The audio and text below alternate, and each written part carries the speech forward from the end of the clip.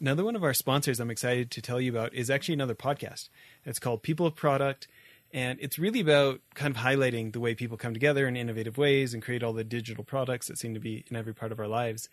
And what I think I like the most is that these guys are speaking from experience. We had George Brooks on our show, and besides that, he's like a really genuine human being, just super knowledgeable at creating way more effective teams to get this kind of stuff done. And I really can't recommend it enough. You can find them anywhere that you get your podcasts, and I recommend you checking out People of Product. So longtime listeners of the show will probably remember Jay Davis, who's been on a number of times. Well, in addition to being a friend and a consulting client, I'm excited to say now that he's also a sponsor of this show.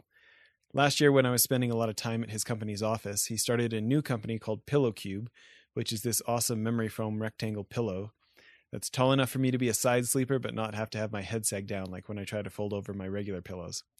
It's really pretty amazing, and for any side sleepers like me, it's great so we don't have to wake up with shoulder pain.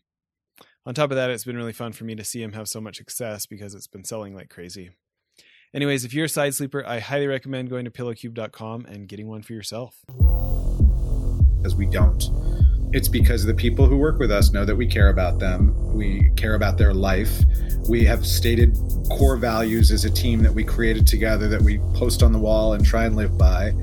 And I think that, people think of, I think there's old school managers who think of this sort of woo-woo, new age, fluffy stuff as being superfluous. And I think just the opposite. I think you get the best out of people when they feel connected and they understand the why and they want to do it because. Welcome to Innovation and Leadership, where I interview uncommonly high achievers like top investment fund managers, elite special operations soldiers, startup CEOs who sold their companies for billions of dollars, pro athletes, Hollywood filmmakers, really as many different kinds of experts as I can. The whole idea is to hear how they did it and then what advice they have for the rest of us that can be applied to the organizations we're trying to grow and innovate. Thanks for listening, and I hope you enjoyed today's show. Today on the show, I've got Micheal Solomon, author, business owner, I'm sure a bunch of other adjectives as well. Micheal, thanks for coming to the show. I don't know that we can say those adjectives over the public airwaves. Well, listen, I have had the pleasure of interviewing your co-author already, but for anybody who missed that episode, can you tell people about Game Changer? Oh, I'd love to. Depending on how many hours you have, I can just talk endlessly. I jest. So our background is managing talent across many different fields. So over the course of the last 25 years, we started out managing musical talent, and over time we expanded into directorial talent, entrepreneurial talent, and then eventually tech talent, which is where we're spending most of our time these days. And the book is really a distillation of understanding what top performers, what we refer to as 10Xers, these are people who are just the rock stars of the rock world or the rock stars of the tech world. These are people who outperform their peers by a factor of 10X or provide that equivalent additional value. And there's some things that really are through lines across the fields that I think became very interesting. And we framed it around what does corporate America need to know about hiring and retaining top talent at this point and managing top talent. And that's sort of the nature of the book. And we focus about half the book on how do companies improve themselves to be able to do this better. And then the other half of the book is how do individuals improve themselves to become more 10X and also how to work with 10Xers. Very cool. Well, can we start with maybe some of the fun stories on the entertainment side, and then we'll move to the tech side from there? Absolutely.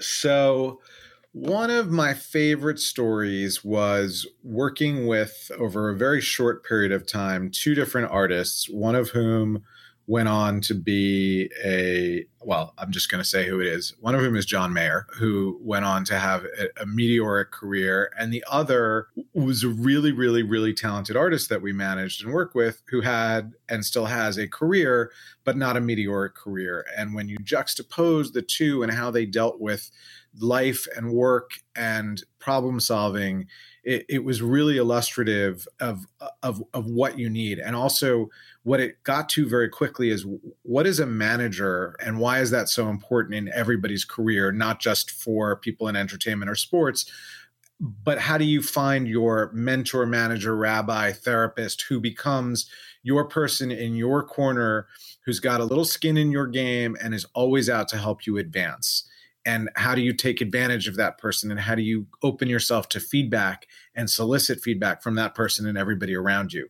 And to just go back to this example, you had John, who was so clearly interested in outside feedback, was willing and interested to look at what everybody's role was in things, including his own.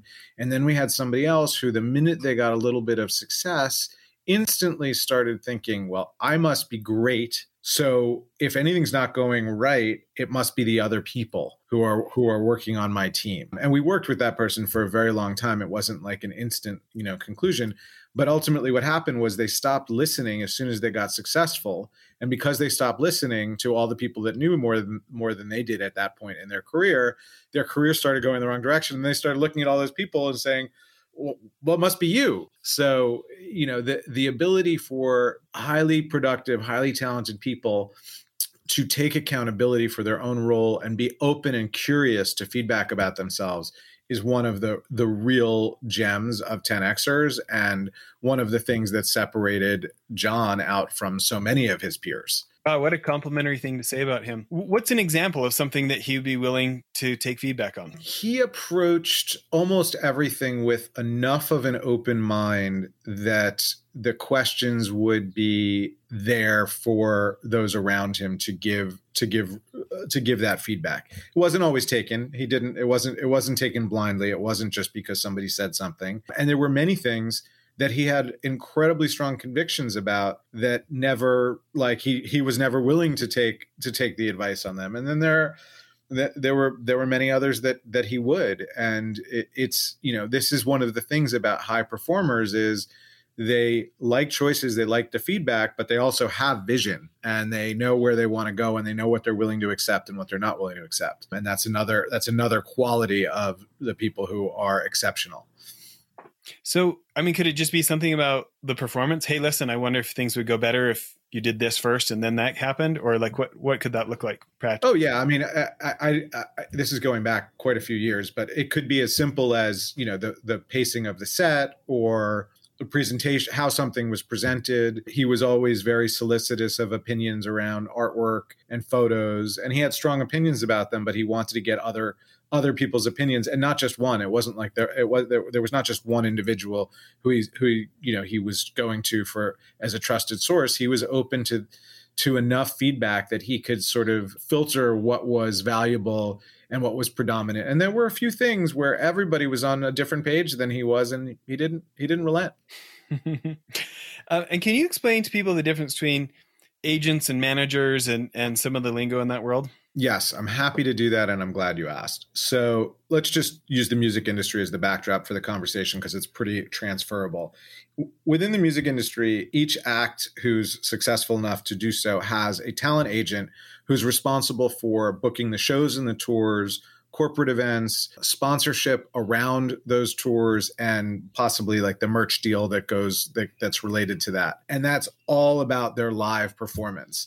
The manager is more, so I almost think of, to put it in corporate terms, the agent is sort of the person who's running, is in some ways, I don't want to say chief revenue officer, but chief touring officer, chief touring planning strategist. And then the manager is really the CEO and the artist is really the executive chairman.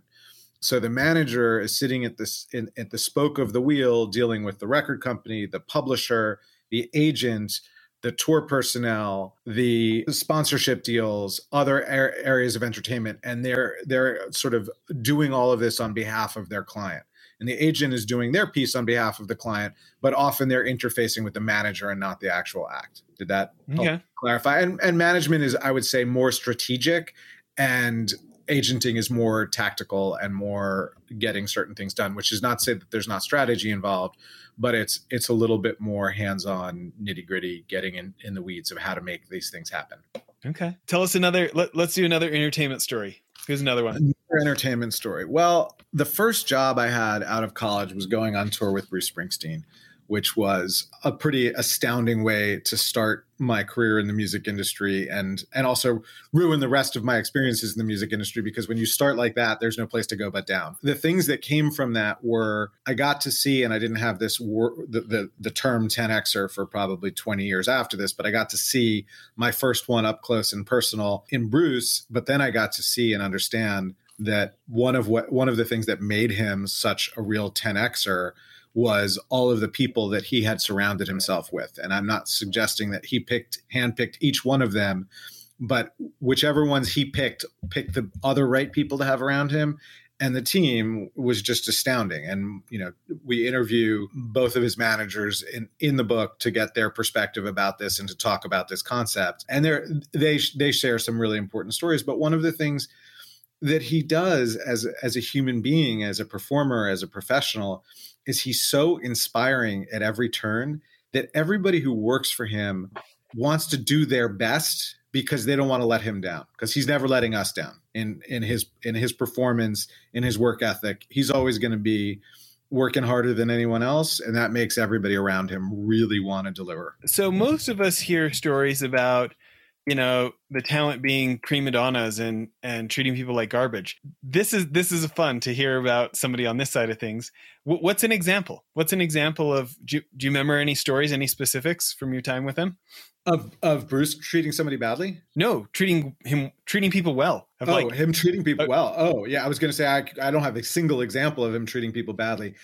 The most intimate examples of that were in the role that I had. I wore a bunch of different hats on that tour over the years, but one of the great moments I got to have was I was often on the bus with Bruce and the band right after the show, and getting to see them talk to each other about that shared experience as a fly on the wall. Clearly, I was not jumping in and being like, yeah, I saw that too. I was very quiet and happy to be there observing. I was all of, I think, 21 at the time. Getting to hear them unpack the experience of having played to 60,000 people in Europe and having this shared. There was no I in the way this was ever discussed. There was no Bruce referring to I. It was always a we, and it felt like a we. And everybody knows everybody's role. And I don't want to make it sound like Bruce doesn't know that he's Bruce and the E Street Band is the E Street Band. But it wasn't treated that way. And the second thing I would say that also related to the job I was doing was I got to be in a bunch of very intimate sort of after party dinner situations with the record label who would be there from each market as we would go through. This was all in Europe. And what I got to see in those moments was, whatever Bruce's day was, working out and then doing a sound check for a long time and then doing a show for 3.5 hours. And so we're talking about these parties started at after 1 or 2 a.m. And he would make toasts and express his gratitude to both his team that traveled with him who were in the room, but also the people from the local label offices and the publicity team locally or traveling, all of the people who would be there. And it was so gracious, and it was he was so generous in his willingness to share. It's not even just a willingness to share. It's a recognition that this doesn't happen just from him, and that there's a lot of people who are participating, and many more than he'll never even know of or know their names. But when he was there and he was in the rooms, it was always sharing the sunshine and the light that came along with it with the people who helped make it happen for him. And I think that as I got older, I didn't know the word gratitude in a bigger context at the time. But as I've gotten older and I've come to learn how much I think happiness is directly correlated to how much gratitude you have, I'm recognizing that was something that he probably knew. He's 20 years and 20 days older than me, something like that. So he was a little further ahead. I think he had figured that out long before I did, understandably. Oh, what an inspiring story. What a credit to him. It's interesting how that stuff is both inspirational and contagious, right? Oh, I mean, it's unbelievable. And what comes from organizations that are like that, and I like to think that we've built our company in some degree in that image, feels it feels like a very different place. I don't want to say it feels like a family, although I do think that that's not far off, but I think that's not a perfect fit. But when you really care about the people you work with and the people that work for you, and they know you really care about them, not just because they work for you, but because they're people you have a relationship with, I think you see really different results. And we talk about this a lot in Game Changer. And it's not one of the people we interview is Daniel Lubetzky, who founded Kind Snacks, which has recently been sold, but he built it into a multi-billion-dollar company. And he talks a lot about the difference between being nice and being kind. And it's a very important distinction. And when we are kind to our team, not nice, but kind, it gets repaid in droves. And I can tell you, at least based on published averages in the world, our retention for our employees is probably 2 or 3x what it should be. And it's not because we pay better than anybody else, and it's not because we have ping pong tables in the office, because we don't. It's because the people who work with us know that we care about them. We care about their life. We have stated core values as a team that we created together that we post on the wall and try and live by. And I think that, people think of, I think there's old school managers who think of this sort of woo-woo, new age, fluffy stuff as being superfluous. And I think just the opposite. I think you get the best out of people when they feel connected and they understand the why and they want to do it because of the people they work with. It's funny how when we sit around, like, as I listen to you say this, I'm thinking like, yeah, that's who I want to be as a boss, right? And then day to day, if we don't build habits, it doesn't happen by accident, right? It's true. I mean, you have to really, this is about intentionality. This is not an accident. And you can be a really nice person and a really nice leader, and this doesn't all happen just because of that. I mean, I'll tell you, the pandemic was a great opportunity for us to make changes in the right direction on this front out of what we believe to be necessity. And I'm really glad that we did it. But there's some of those things we should have done years before. When the pandemic began and everybody was sent off to their own little private island of home, we realized that people were going to be lonely and scared and isolated. And we started a weekly check-in call where we start our week on Mondays in the early afternoon. Just, how was your weekend? There's no agenda. It's not that work things are never mentioned on that call, but it's not a work call. And then we added meditation twice a week that we do by Zoom for anybody who wants to do that. And we added once a month one-on-ones instead of semi-annual ones to just talk about people's performances or anything going on in their lives. Or sometimes those calls end after 10 minutes because there's not that much to talk about, but it's another place to check in on each other and see how we're doing. And boy, I can imagine certain leaders thinking, God, that's a lot of wasted time you're spending on this stuff. And I'm telling you, it's not. Well, I just think about, the people in my life who meant the most to me, who I would take a bullet for, right? And they're people who didn't treat me like a tool in their tool belt. They're people who treated me like a real live human being. I think that's exactly right. We talk a lot about this, that the days of treating people like cogs in the machine are more or less over, not because you can't, but because if you want to work with people who are awesome, they won't be treated that way. They have very specific things that they need. And what we started out, our thesis was originally about 10Xers. And what we realized is the same values that they have, the same needs they have, actually really spill down to Gen X, to Gen Z and millennials as well. And so when you sort of look at the map of, like, you've got the best performers who need certain things, and then you have these entire two younger generations who need the same things, you can either be, run your company the way you've been running it forever and hope that, the job market will be bad enough that you'll get some of these people, or you can adapt and say, these people who I want to have working here and I should have working here want to know how their personal mission aligns with what our company does. They want to know what their future looks like at this company. And if there's no consideration for that, then they don't see this company in their future. Then they start looking for what else is going to be in their future. And there's so many opportunities to just make small tweaks to how people are dealt with that are going to save so much money. I mean, we see this in job negotiation all the time. What do companies ask before they make a job offer? They ask, generally speaking, one question. What is your salary or what is your compensation requirements? We created something when we help people negotiate. That's the first thing we do that has 24 different attributes that go into a job. It's called a lifestyle calculator. And they get 100 points and they have to sprinkle them: salary, equity, paid time off, like all of these different things.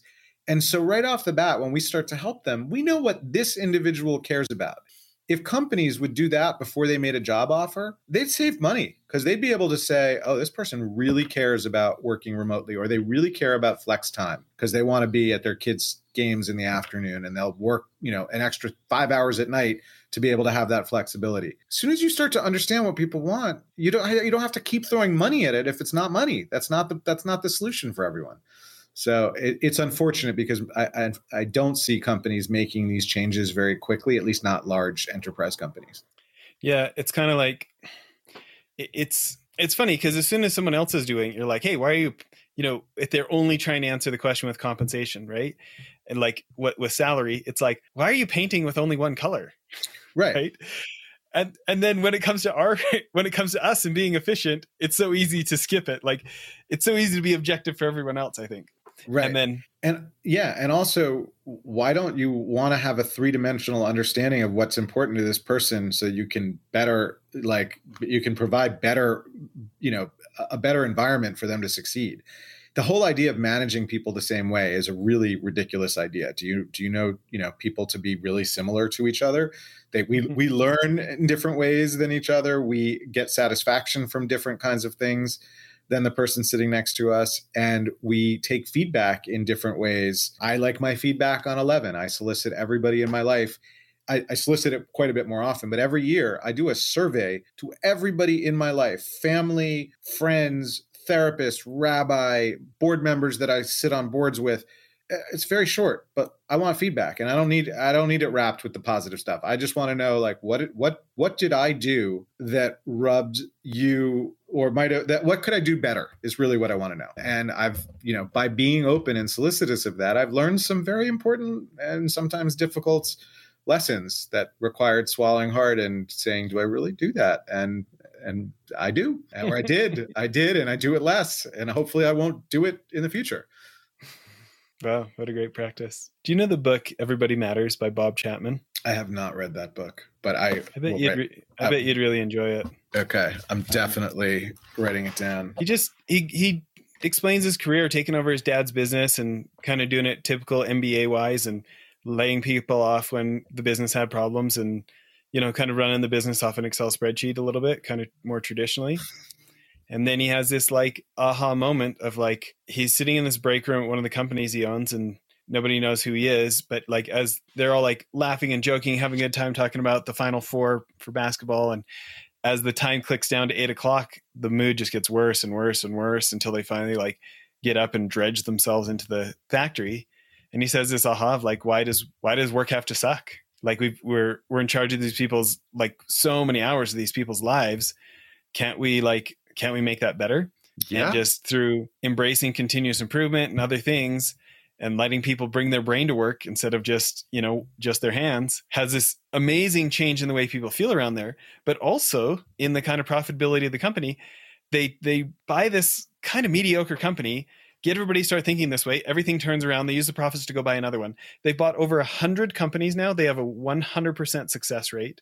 They've grown their revenues to $2.3 billion so far. They have a compound annual growth rate of like matching Warren Buffett's. It's like 23% compound annual growth rate for like 30 years. It's like this crazy success rate. And it's like, it's just so dialed into humans as humans in the way he approaches. And he's not Pollyanna, right? He doesn't pretend that there aren't problems, but I love that it's not just a theory, like that it's, it's why I love your Bruce Springsteen story. It's like, it's not a you should, it's somebody's example I can actually follow, Right. Yeah, absolutely. So anyways, I bet you'd enjoy that book. Well, listen, tell us another story. Does this book cover a story about, is this philosophy the one, is there a Latin American connection to this or no? Not that I know of. It's Barry Waymiller Companies. Okay. Is the business. I will definitely read it. I will confess, and I'll share this because it might be useful for some people, and I have nothing to do with the company. I don't have as much time to read as I would like to, but I really care about reading things that get recommended to me in this space. So I subscribe to an app called Blinkist, which is, are you familiar with it? Yep. It's summaries of business books. So while I tell you I will read this book, I will actually read a summary that'll take probably a half an hour to get through rather than several hours. But because I'm not so good at nuance and details anyway, I'll get the main themes out of it. Yeah. I should own up this. I read like 0 to 1 books a year. I listen to like 3 to 4 books a week, at like 3.5 speed on Audible. Okay? I was about to say, don't you love that you can speed things up? Yeah. I do not read anything, right? Yep. Even my computer, I've got my laptop set where I've got the hotkey for, like, I make the computer read me my emails in like text to speech, right? Yeah. And this is another example of each of us has to learn things in different ways. And why would we create work environments where everybody's supposed to do everything the same way? Yeah. Well, tell us another fun story from the book. So there's our third and newest business, which is called 10x Ascend. We help people negotiate full-time job offers. These are high-level tech professionals. And this is where we run into how many HR departments are sort of years back on so many levels, and I don't fault them. These are large institutions that just change is not easy. We were brought in to negotiate I'm just figuring out how to anonymize everything, a deal for a very high level senior tech professional with a large financial services institution. This is good. This is nice and broad. I'm not going to give anything away. And they had been having these conversations for some extended period of time, and we're not getting to a deal. It was moving really slowly, and we were brought in to sort of help the process along. And the problem with the financial institution was that the offer that they were presenting was just not adequate for the market, for these people in the market. It was never going to work. And one of the things they wanted out of the person they were trying to hire was that he or she would bring in additional people that they knew. And we had to explain to the HR team that, there's two problems here. One is you're never going to close this person because you're just not offering. You're not even offering enough to make it make sense, let alone make it enticing. And more importantly, even if they accepted, they can't do what you want because on the pay scale you're working on, they're not going to be able to hire the people you want. Their colleagues won't come. So long story short, the HR team took that note and ran it up the flagpole. And much to my joy and surprise, they did a little bit of work and concluded that it wasn't just self-beneficial that I was saying this, it was actually true. And they changed the pay scale for the bank. And ultimately what happened with that deal was we got the deal done for the person I was working with, which was very exciting. But the bank actually gave that person's boss a 6-figure raise because otherwise it would have been like the person that I was helping would have come in above their boss. And that was a moment, that was a rare moment in my experience of seeing a very big, staunchy financial services institution allowing outside information in and making a fast and meaningful change. And that really impressed me and surprised me. And I'm going to say this because I haven't named the institution. I've gone on to do some other stuff with this institution at the request of the person who came in some instances. And the rest of their procurement process was god awful. I mean, it was untenable. And if you want to be successful in the moment that we're living in, being agile or nimble or your ability to pivot and iterate and make change and accommodate your needs is paramount. And when you want to bring on somebody for a 3-month project and you need a 400-page MSA signed that has crazy insurance requirements, we're not talking about hiring McKinsey. They wanted to hire one individual person to work on one individual project, but didn't seem to have, in spite of the fact that this is probably a Fortune 20 company, didn't have any mechanism to allow that to happen. And I understand that what they were after was protecting themselves from legal issues, because that document that I was referring to that was 400 or 500 pages didn't start out that way. It got added. Every time there was a legal problem, they added stuff into the agreement. We've done the same. Don't get me wrong. That's how business gets done. But at a certain point, you have to wake up and say, oh, this got really bloated. This doesn't really work, because while we may be protecting ourselves from very obscure lawsuit that may happen at some point in the future, all the business that we're not able to do between now and then, it's the better move is to take the small risk of that legal problem and be able to conduct business. And this is what we see all over the place. This was a big part of why we wrote this book. Is we see companies who are, their biggest obstacle is themselves. They're just can't get out of their own way.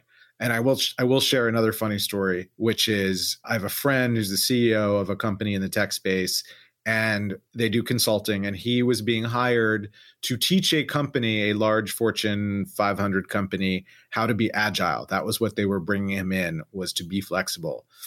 And they presented him with a 150-page consulting agreement that had something like 120-day payment terms. And he more or less said, like, if this is where you're starting, I'm not sure we can work together. And I don't know if they actually were able to get the deal done and who was able to help them, but it's just so illustrative of what the problem is. Yeah. We had this great author on the show recently who's got a book you'd probably enjoy called The Ministry of Common Sense. It's good. Right. I'm writing that one down again, because I definitely will appreciate that. So, my last guest on the show is an AI expert. And we were talking about, some, like for us, for our investment fund, right? So I've got this unique ability that, used to be illegal for 80 years called advertising a private investment. Okay. Until the Jobs Act, Right. That was a no-no. Right. And now I can do something called a 506C, Regulation D 506C raise. So I can advertise it to anybody, but at this point, I can only accept accredited investors, right? And we're going through some of the advances in AI and how new chatbots are mimicking natural language to the point where they're not these annoying things. They're actually very helpful. And he talked about being called by the Google automated system that was checking up on his business and business listing. And the first time, he didn't realize it was a computer talking to him. It was only in the second call that he realized it was a computer, right? So huge opportunity for us. If we could stop paying commissions to licensed broker dealers for success fees and have a chatbot that we program once and it answers questions for prospective investors ongoingly, including at 3 a.m. This is a great thing for us, right? So if you'd like help building it, we can do that. Well, here's my thought is, at least I would probably like modifying one, right? Even if we take something off the shelf, we're working with somebody or at least some talent to come in and know what we should be modifying, right? So, I'm a snowboarder. I'm an investment banker. I'm a art school dropout.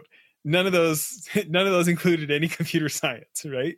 So somebody like me who wants to go find somebody who is exceptional at AI and this kind of stuff versus somebody who just interviews well, or somebody who has a resume that looks good. What kind of tips do you have for people like me who are going okay, I want to embrace the future, but I don't want to overpay for somebody that just sounds good. What kind of advice do you have in finding 10Xers? So obviously, not to make the obvious plug, but that's what we do. We have a huge pool of talent that we've pre-vetted, and you can vet them as well. It's not that that's excluded. But I think most importantly, what you want to find in a 10Xer or in a developer or a technologist is somebody who clearly is interested in your problem. They're inspired. I have seen our people who have, when I said, how much do you need for this boring project? The answer is a lot of money. How much do you need for this really challenging, hard, hairy, gnarly problem that may not even be solvable? I don't care. Just, if I have to pay to do it, I'll do it. But they're so interested in the hard problem solving and the excitement of new stuff. They're interested in feedback, and they're going to be fairly clear up front with you that they want to know that you're happy, and they want to check in with you and make sure that things are going smoothly. And the other part that I think is very important with this is, and this is not rocket science, I don't want to make it sound like I'm telling everybody everything they don't know, is doing some reference checking. And obviously it's easy enough to get the reference from the person, but if you have any ability to back channel and via LinkedIn or any other way, find somebody that you know that knows them and find out how they did, I think those are very useful. We do a fair amount of totally legal and not creepy cyber stalking before we bring on a client. We check a lot of references. And the other thing that you can do also is if you look at where somebody worked and how long they stayed places, it doesn't tell you if somebody just gets wanderlust and leaves fairly regularly because they get bored. But it certainly poses a question if you see somebody not staying places for a very long time consistently, because over the course of a career, sure, there's places you go for a year and you took a step up on your career and you're going to go to the next place, but it can't all be that. There's got to be something that was inspiring that wanted to keep you there. And again, it doesn't prove that the person is good. It might prove that it might pose a sign that there's a problem. And I think the other thing that I look for when we interview these people that is the most telling is two questions that I ask. Tell me about a time you made a mistake. All I care about in that is that they're going to actually tell me that they made a mistake and not tell me about a mistake that was made and then tell me why it was everybody else's fault. Like if they can really own their mistake and then how they owned it, how they fixed it, how they addressed it, how they reported on it. We all make mistakes. That's the easy part. But this is the easiest, fastest way to, checking out somebody's EQ from my perspective. The second question is asking them, tell me about a time you were working for somebody and you thought they were making a mistake and how did you address it? Because especially with building technology, the thing we hear most of all about people who had bad experiences before they get to us is that they say something to the effect of, person was really nice. They did everything I asked them to do, but they didn't really understand the big picture. And when I asked at the end why it did or didn't do something, they said, because you didn't tell us to do that. And those are people who are just executing on something rather than thinking about what's the best way to do this. And those, if you can get all of those things done, you're probably in pretty good shape. Yes, if you do 1,000 projects that way, you will have some margin of error. We do this all day, every day. I'm not going to say we've never had a problem with anyone we've brought in, but our rate is pretty great. I love that. I especially like that second question. I haven't heard that one before, but very telling, right? Because there will be conflict there, especially if you're making new stuff. Right? Yeah, there'll absolutely. be difference of opinions. There'll be all those things. And the answers I'm looking for there are not necessarily just that you argue, but the first thing is, that's interesting. Why do you want to do it that way? Be curious. Often it's, well, my advisor told me we should build it in Ruby. Well, can I talk to your advisor then? But again, why? And sometimes a founder might say, or the customer might say, oh, I know this is a terrible technical decision, but I'm doing it for good business reasons. Okay, that's fine. So start out with the curiosity of why does somebody want to do something that you think is a bad idea? And then if they actually don't understand, you got to explain it to them till they understand. It's still their choice. Ultimately, if you're one of our 10Xers, you serve at their pleasure. You're going to do it the way they want it done at the end of the day. You just have to make sure they know what they're doing and the trade-offs they're making. Yeah, that makes tons of sense. I'm interested, obviously I have a lot of authors on this show. I'm interested in why you decided to go through the pain of writing a book. It's a great question. And I can't say it was something that we had been planning strategically over a long period of time. I will tell you at some point, 3 or 4 years ago, I actually sat down and made a bucket list for myself, and writing a book was on it. So I didn't think it was going to be this book. I thought it was going to be a different book, but it was on there. I mean, so were things like winning an Oscar, which I have virtually no chance of doing. I mean, I went pretty crazy with my bucket list, not as a performer, by the way, in case that wasn't clear. And then there was a moment where we were having a strategic conversation internally, and we were talking about marketing, and we were talking about would it make sense to have a book? And it was almost in that exact moment, the flash of what the book that was all, I mean, the book that was here, it went through a lot of iteration, but the concept of it, this distillation of what there is across all these fields of talent management and what is the through line, almost sprang out as a flash of inspiration, the way that most of the other things that I've, I have any pride about have come to life. And if you work in the music world, you will hear a lot about the hit songs of, I don't even know where that came from. It just came out of me. Songwriters who sit down and struggle and toil every day and write song after song after song.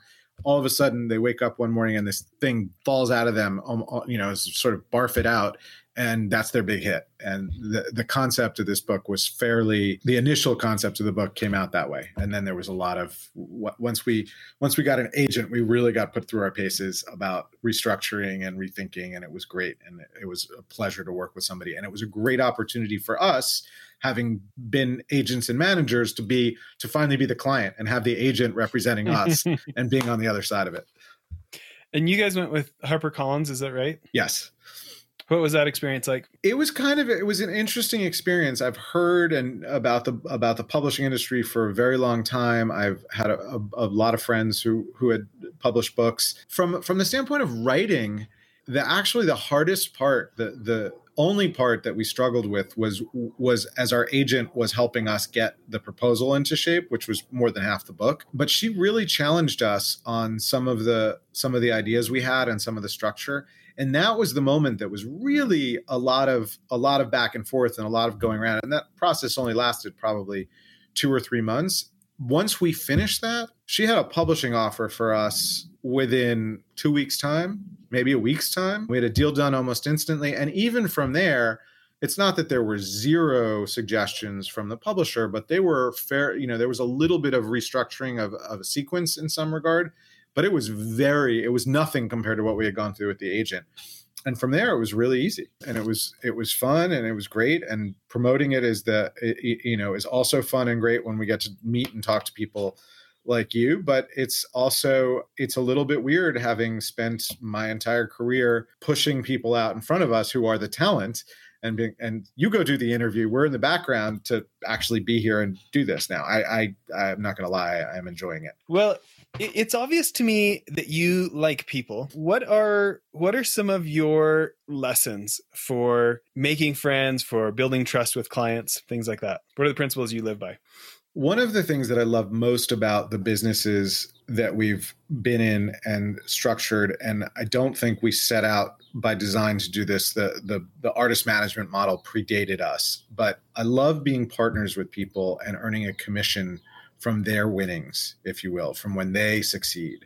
And getting to, the fact that we have 3 companies and they all are commission based, we earn our money from commission is definitely a plus. When people have skin in the game, you definitely have a different relationship with them. It's this idea of partnership.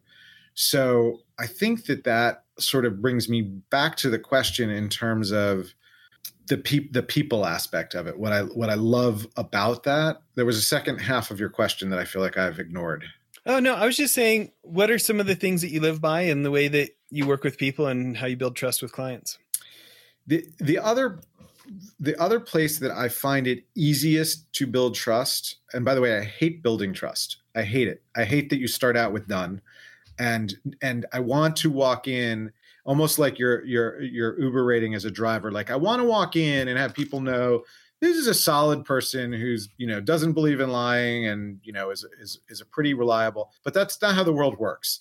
So you start out with nothing. And I think if I'm honest, the best things we've done that build trust are when we give advice that is very clearly counter to our own best interest. It is good for them and it is not necessarily good for us. And those opportunities are not abundant, but they exist. And I think they're really important. And then the other one is being honest and direct enough that people know that you're gonna tell them when you don't agree with them, and that you're not just a yes person who's there to make them feel good and along for the ride. And sometimes that works really well, where people are very happy for the direct feedback, and there are other people who don't want it. I mean, we have walked away from many a musical act who just wanted the yes. They wanted the pat on the back and to be told they were great. And that's not really what we perceive our job to be. Too bad you can't hire professional cheerleaders. I just need a personal, professional cheerleader, right? Yeah, well, and by the way, there are many successful artist managers who kind of go with the flow, and that is often very wise. You have to know who your client is. You have to know whether they really want to know what's in front of them and whether they really want to improve, or whether they want to just have the status quo and not have anything that's abrasive.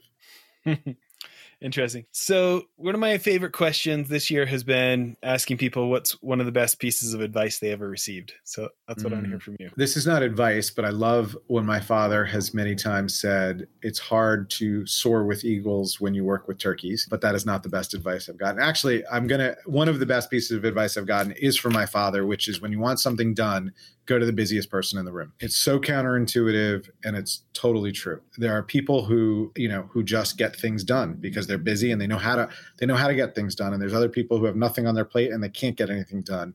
And I've seen this in my for-profit life, and I've also seen this a ton in my not-for-profit life, where volunteers with seemingly good intentions just gum up the works by taking things on and not delivering. And it's really hard, especially with a volunteer. With an employee, if that happens, you let them go. But with a volunteer, it's a little trickier, and you should let them go, but you have to do that a little more delicately. Yeah. That's a good one. Well, listen, what were you going to say? I was just thinking of other words of wisdom that I really take to heart. I think the other one is really just that the more you can invest in yourself, the better.